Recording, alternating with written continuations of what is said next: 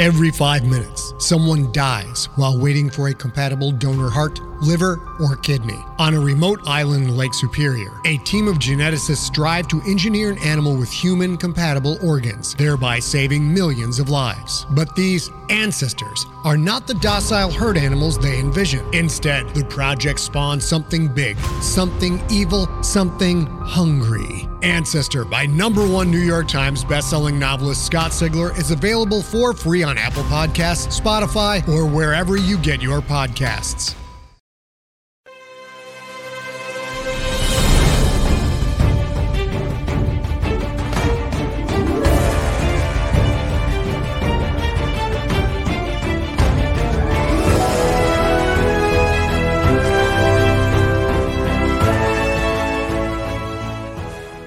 Hello, everyone, and welcome to this non-spoiler review of Indiana Jones and the Dial of Destiny here from the Geek Buddies. Hey! Yeah.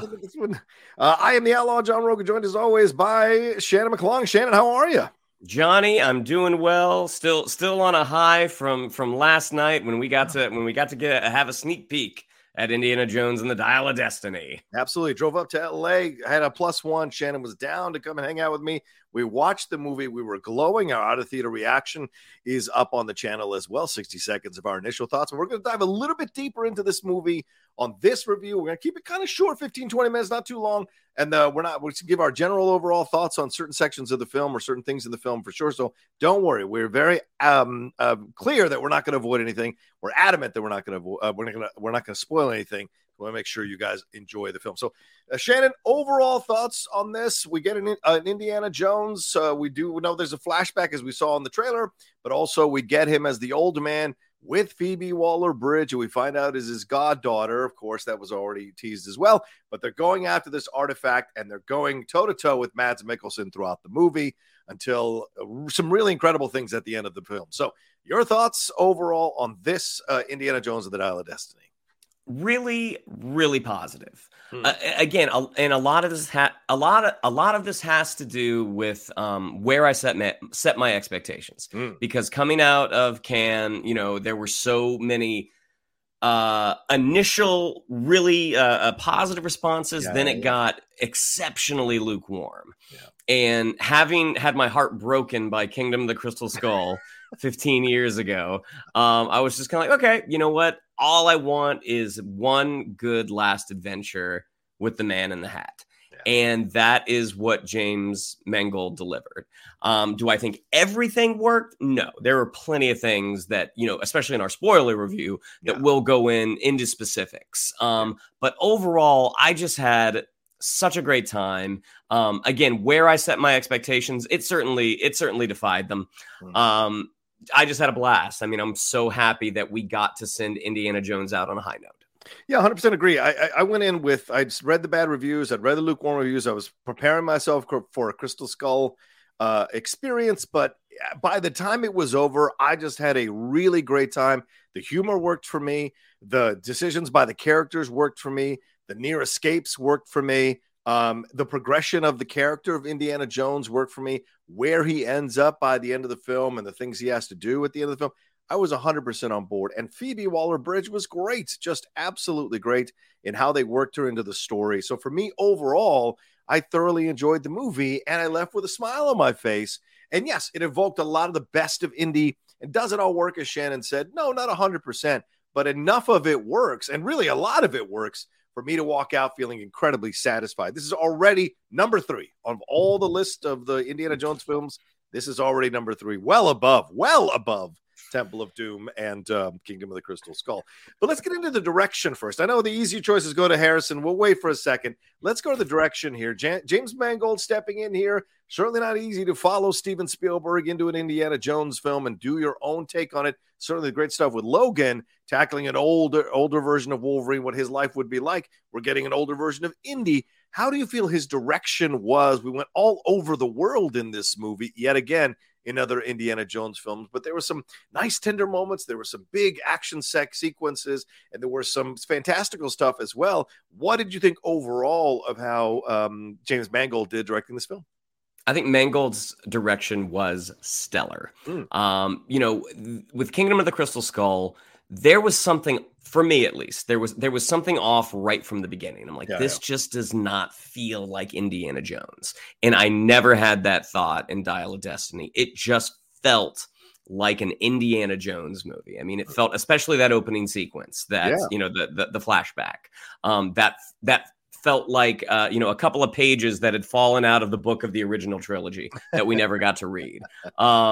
I don't think the technology is quite there to make that sequence as good as we wanted it to be, fair. But that has nothing to do with the direction of James Mangold. Again, it just felt like Indiana Jones. I mean, the way that he worked the camera, the story beats, there was definitely the humor, there was definitely the heart. It just felt like it felt like the fourth movie that I wish we would have gotten.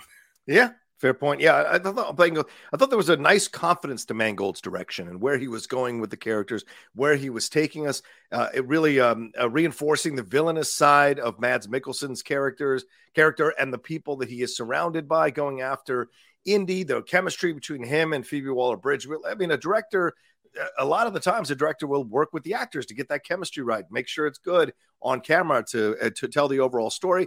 I thought that worked really well. The introduction of newer characters as the film went along, I thought was great. Bringing some of the older characters back, I thought was great as well, and how he worked all of that. The way he shot the action sequences, there are some really well done action sequences. Shannon mentioned the opening action sequence, but also the action sequence later on when they're driving through Tangier and all of that. I thought that was fantastic. The action sequence we get on the water and everything in the planes. So there's a lot of planes. So planes, trains, and automobiles basically is what's going on, and the horse as well. All of that going, as we saw teased in the trailer. So a lot of great action sequences, but also the way he uses the camera when we get into the looking for the artifact part of the movies, that is really what decorates the best of Indiana Jones. I thought his camera work here was excellent as well, how he makes you feel the environment and see all the perils and the dangers coming from that environment before they pop up. I thought that was really great. And the pacing of the film worked so well. I've seen some people say it was overlong or just kind of dragged in spots. I didn't feel that at all. I was 100% dialed in from beginning to end because of how he edited this film, how he put the shots together, and how he generally put this overall film together and paced it out for that fantastic ending. In my opinion. Let's move on to the script here. Shannon, you're a script writer here. We've got Jez Butterworth, John Henry Butterworth, and David Koepp, the great David Koepp, coming in to write this one as well. So your thoughts on how the script, the story, the back and forth, the exchanges here, how things progressed and led to that finale of the movie? Again, dialogue-wise, this just felt like an older Indiana Jones. Yeah. When I got back last night, I actually put on Kingdom of the Crystal Skull, and there were, and I know that film does have its fans, so I don't want to feel like I'm attacking the movie, but Kingdom of the Crystal Skull, some of that dialogue coming out of Indy's mouth, I'm like, that just doesn't sound like Dr. Henry Jones Jr. to me. Right. This one does. I mean, I thought the dialogue was super strong. I think, again, the addition of Phoebe Waller-Bridge, I mean, she just felt so natural in this world. Yeah. In terms of some of the story beats, I mean, I wouldn't disagree with folks that it maybe was a little overly long. I think there were spots that it could have been tightened up. And a lot of that was the script. I mean, I think there were some aspects that maybe we didn't totally need. And I think there are a couple of emotional beats, again, in terms of the writing, not the direction or the acting, but there was a handful of moments and I'm like, it didn't quite get there. But again, coming off the heels of Kingdom of the Crystal Skull, this was just, again, so much fun. Yeah, I would say that if you're going into this movie thinking it's going to be Raiders or Last Crusade, you're going to be disappointed. It's just a different approach to it. And hey, it's a different director, so they're going to have a different vibe overall. But I thought the script worked well for the most part. I agree with you. There were a couple of spots or a couple of scenes where it felt like they were stretching the bounds of credibility and also rushing through certain moments instead of letting them sit for a little bit, letting us connect for a little bit. I'm thinking of a certain scene on the boat. I would have liked a little more time with the people involved in that before everything that happened there. So those are those things you're just like, man, I want a little bit more. But I like the way Phoebe Waller-Bridge is introduced. I like the back and forth that they have, the changing dynamic. This is the thing that's incredible about the script, in my opinion. Throughout the whole movie, the changing power dynamics of the relationship between Harrison Ford and Phoebe Waller-Bridge in the movie is fantastic. Just constantly, 1 second it's Indy, then it's Phoebe Waller-Bridge, then it's I want to say her character Helena. 1 minute it's Helena, 1 minute it's Indy, 1 minute it's Indy, 1 minute it's Helena, 1 minute it's Indy, 1 minute it's Indy, and I like that throughout. Toby Jones, the way he's worked into this movie, I thought worked really well as well in terms of the script and seeing what he was going through connected to the artifact, and Mads Mikkelsen having his moments as well in certain scenes, especially look for a scene with him and a room service person that I think really hammers the point home of who that character is. So there's stuff here that I thought worked really well script-wise. And as we're getting closer and closer to that finale, how things kind of come together, how things are, who's backstabbing who changes sides and all of that. I think it works really well in the movie overall because of the script. But yes, as Shannon said, there are certain scenes that you feel like, we could have done a little more tightening here or a little more polishing here to really hit the emotional point in these scenes. Hello, Geek Buddies fans. Before we jump into today's episode, let's give a warm thank you to our sponsor, Marquee TV. Their support is why we're able to bring this podcast to you. Marquee TV isn't just any streaming service. They're your gateway to an incredible world of arts and culture. That's right, Johnny. I've explored Marquee TV, and I've been amazed by their vast library of performances, exclusive interviews, and behind-the-scenes content. It is a treasure trove for any arts and culture lover. Right now, I'm in the middle of watching the Royal Shakespeare Company's production of The Tempest, and I've also got my eye on that Shakespeare masterclass taught by Dame Judi Dench. Yeah, Shannon, and speaking of the RSC, I watched Christopher Eccleston's performance of Macbeth last night, and I'm going to jump into Kit Harington's performance of Henry V from the Donmar Warehouse. Imagine having the world's most breathtaking ballets, dramatic theater productions, and magical operas at your fingertip. That's the experience Marquee TV offers, making the arts accessible wherever you are. And we've got a special treat for our listeners. Marquee TV offers 3 months of access for just 99 cents. That's right, 3 months for only 99 cents with the code BUDDIES, BUDDIES. Simply visit marquee.tv and use the promo code BUDDIES to dive into the world of arts like never before. Bring the arts home with Marquee TV. Get 3 months for just 99 cents. Visit marquee.tv to start your journey into the world of arts now. Use code BUDDIES. Explore the extensive library of performances on Marquee TV today and keep up with the latest in art streaming by following @Marquee TV on social media.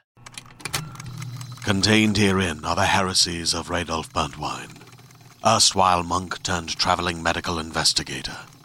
Join me as I uncover the blasphemous truth of a plague-ridden world, that ours is not a loving God, and we are not its favored children. The heresies of Radolf Burntwine, coming January 2nd, wherever podcasts are available. For sure. All right, let's move on to the acting. Before we end this review, we have to talk about the acting here. Harrison Ford reprising the role as Indiana Jones. We're getting obviously Phoebe Waller-Bridge, as we mentioned already, Mads Mikkelsen, Antonio Banderas, Toby Jones, John Rhys-Davies, Boyd Holbrook. These are the names I'm reading off the IMDb list. So some fantastic actors here coming in, reprising the roles or coming in as new. And I thought the performances across the board, Shannon, were fantastic. Didn't find anybody to be unbelievable necessarily. And I think Boyd Holbrook stood out to me in really interesting ways. Mads is great. Toby was fantastic. Phoebe was great. And there's a confidence and a strength and a how can I say this? Just a willingness to be a bravado. That's the word I would say. A bravado to Phoebe Waller-Bridge's performance that I enjoyed. But Harrison Ford, just great to slide on the fedora again, put on the whip again, and that leather jacket. And it works from when you go to the flashback to present day. You believe the journey he's going on emotionally that leads to the decisions that are happening at the end of the movie. I thought it all really worked in terms of acting top to bottom. What did you think? I mean, 2023 has just been a banner year for Harrison Ford, and when you look at his career, when you look at his filmography, he didn't need a banner year. Like he's going down as one of the biggest movie stars in the history of cinema. But between 1923 on Paramount Plus, between Shrinking on Apple, and now the final Indiana Jones movie, Harrison Ford is just it looks like he's having fun. Yeah. But he's also really getting to stretch his acting muscles. I mean, this is Indiana Jones in a different point in his life. Yeah. And again, not to get into the spoilers, but it's a side of Indy that we haven't explored that much. Yeah. So it was really great to see him kind of get to sink his teeth into that. But then you also still have that famous Harrison Ford swagger and humor in the vein of Indiana Jones that just worked really great. I mean, he had a couple of really good one-liners. To the new cast members, again, Toby Jones, Phoebe Waller-Bridge, they just felt like they belonged in this world. Again, back to Oh yeah, I'm gonna get to Mads. Oh yeah, fair enough. Yeah. But with the two of them, like there was just an authenticity to their interactions with Harrison Ford that most of the cast of these movies are new people. Yeah. I mean, John Rhys Davies has been in the most Indiana Jones movies outside of Harrison Ford. Yeah. But so there is. That's a challenge to establish that relationship, to make it feel like these people have known each other for a very, very long time. Right. And I don't think that's something that they succeeded in Kingdom of the Crystal Skull with Jim Broadbent and Ray Winstone. I was just kind of like, you're both fantastic actors who've been dropped into this, and it just doesn't feel right. His relationship with Basil, with Toby Jones, was great. Like I would, that's a relationship I would love to see more of. We're not going to, but I would love to have seen more adventures of Indy and Basil. Indy's interactions with Phoebe Waller-Bridge. I mean, that relationship is kind of the crux of the movie, and it works really, really well. And to Mads Mikkelsen, he's given us the best Indiana Jones villain since Belloc. Ooh, strong statement. Okay, yeah. That is, he is a villain with a fully realized point of view and a purpose, and a bite. Yeah, like he is very, very clear in his objectives. I mean, I think last night you and I were chatting. Like, there's an element of Magneto to him that he is a true believer in what he is trying to accomplish. So I mean, acting wise, I mean, Antonio Banderas, again, another actor that fit in seamlessly. And also the young actor who played Teddy, whose name is Ethan Isidore, avoids the pitfalls of the child sidekick. Did a really, really nice job. Yeah. Oh, and Boyd Holbrook. He was able to take your standard henchman role and add some layers to it. I imagine that character did not jump off the page, but when you get an actor like Boyd Holbrook, who just brings so much gravitas, he was really able to make, I think the character's name is Kleber, but he was really, really able to make him stand out. Yeah, I agree with that 100%. And it's great to see Boyd Holbrook getting more and more opportunities to show what he can do. Vengeance to this to Logan, of course, Logan Mangold as well. So clearly he likes to use Boyd Holbrook. So we'll see him again, I'm sure, at some point down the road. Maybe you'll see him in Star Wars. Wouldn't that be insane with a Mangold film in Star Wars down the road? We'll see. But all right. So any things that you didn't like about the movie as we wrap up our non-spoiler review? Anything you didn't? I mean, it is long. I feel like this is probably the longest Indiana Jones movie, and there were moments where it didn't feel like it needed to be as long. I mean, I think there was some tightening that could have been done. Again, that opening sequence, that's a sequence on the page that I imagine it did just leap off. Like, you can see like, oh, this would be so fantastic, but they are a little constrained by the limits of technology. And as good as Harrison Ford looks, there are those moments where your brain's just like, something's off. Something's off. But yeah, I mean, I think there's like a handful of like tiny little subplots here and there that's like, I don't know what that actually got us. Yeah. But it didn't detract enough for me not to overall really, really enjoy the film. Yeah, I would agree with that. There are a couple of, like, especially with the villains, there's just kind of a cross purposes about it, and you don't really understand why that is or what's involved with that. And I think there needed to be more time with figuring all of that out as it played itself out in the movie. If we'd spent a little more time fleshing that out, I think they would have been a little more stronger when those moments start to happen later on in the film. I agree with that completely. I don't think there's any complaints I would have about the Phoebe Waller-Bridge and Harrison Ford connection and chemistry. That was really good stuff. I would have liked a little more time with some of the other characters that pop up in the film. I'd liked a little more time, but that's me being selfish because I was really having a good time and enjoying the film. So I know people say overly long. It wasn't overly long for me, but there are moments where you're like, well, let's remove that. We could have put more time in with these other characters to put that in there overall. And yes, I agree. The uncanny valley thing is still an issue, but it's getting better. It's getting better because the emotions and the acting are slowly coming through more and more when they're making these decisions. But I would have liked just a little bit more there, but there was enough there to at least hang on to and feel like you were watching an indie performance from that time, for sure. All right. And any final words, Shannon, as we wrap up here for Indiana Jones and the Dial of Destiny? I mean, I can't wait to see this again. And your rating. Yeah, go ahead. Out of 5. Out of 5, it is 4 stars. Okay. 4 stars out of 5, easy. Okay. I can't wait to see this movie again. I told you last night, I'm like, all right, this is the movie that I'm going to be seeing once a week, every other week for the rest of the summer, more than likely. But I can't wait to see it again. I can't wait for Vogel to see it, and I can't wait for the three of us to chat about it because some of the issues that I do have, I'm like, there's no way to talk about this without getting into spoiler territory. And there's also a little tip of the hat that I don't want to do. I'm like, I don't want someone to watch this and hear that criticism and have that inform their viewing experience. But there is a very particular thing that I do want to talk about, but we'll do it in 2 weeks. We'll do it in 2 weeks. Yeah, exactly. Yeah, I give it 4 out of 5 stars as well. 4 out of 5 cowboy hats, I should say, the yellow.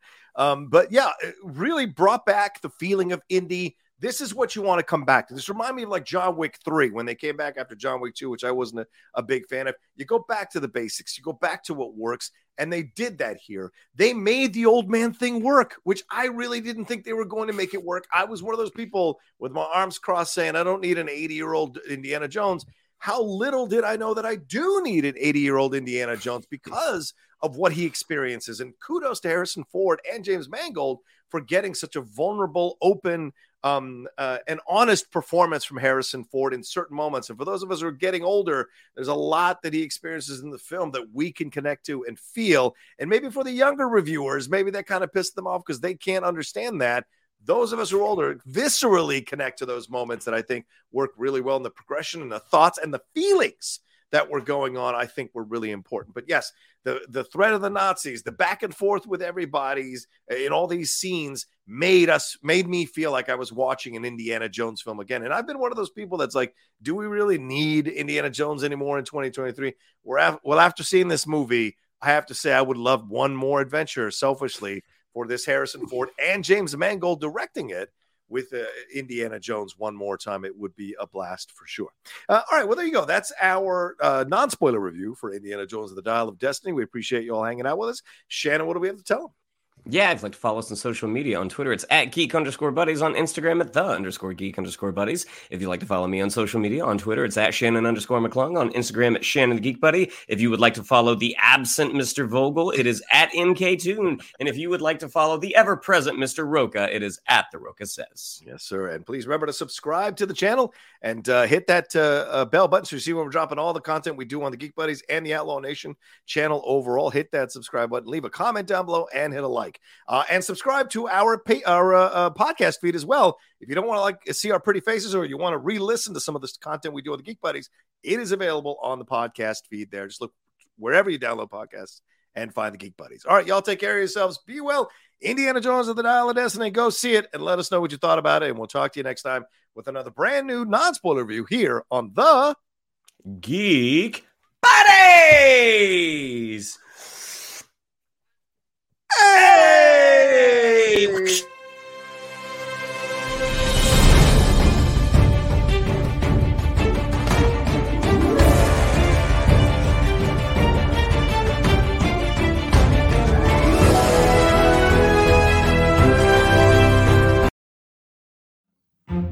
Nowadays, trends and news cycles change faster than we can blink. But there are some things that withstand the test of time. And if you're looking for a connection to something timeless, and maybe also a glimpse of life at a slower pace, I believe everyone can relate to the very human experiences explored in Jane Austen's novels. And that's where I come in. My name is Alison Larkin. I'm a writer, comedian, and narrator and host of the Jane Austen podcast with Alison Larkin. I spent a lot of my childhood in the part of England where Jane Austen lived and wrote, and now that I live in the States, nothing gives me a sense of homecoming quite like narrating her books. On this show, you'll listen to award-winning narration. I'll give myself a pat on the back for that, as well as conversations with actors, writers, and other fascinating people who all share a passionate love for Jane Austen. So please, join me as we embark on a wonderful journey through Jane Austen's work. Be sure to listen and subscribe to the Jane Austen podcast with Alison Larkin, wherever you get your podcasts.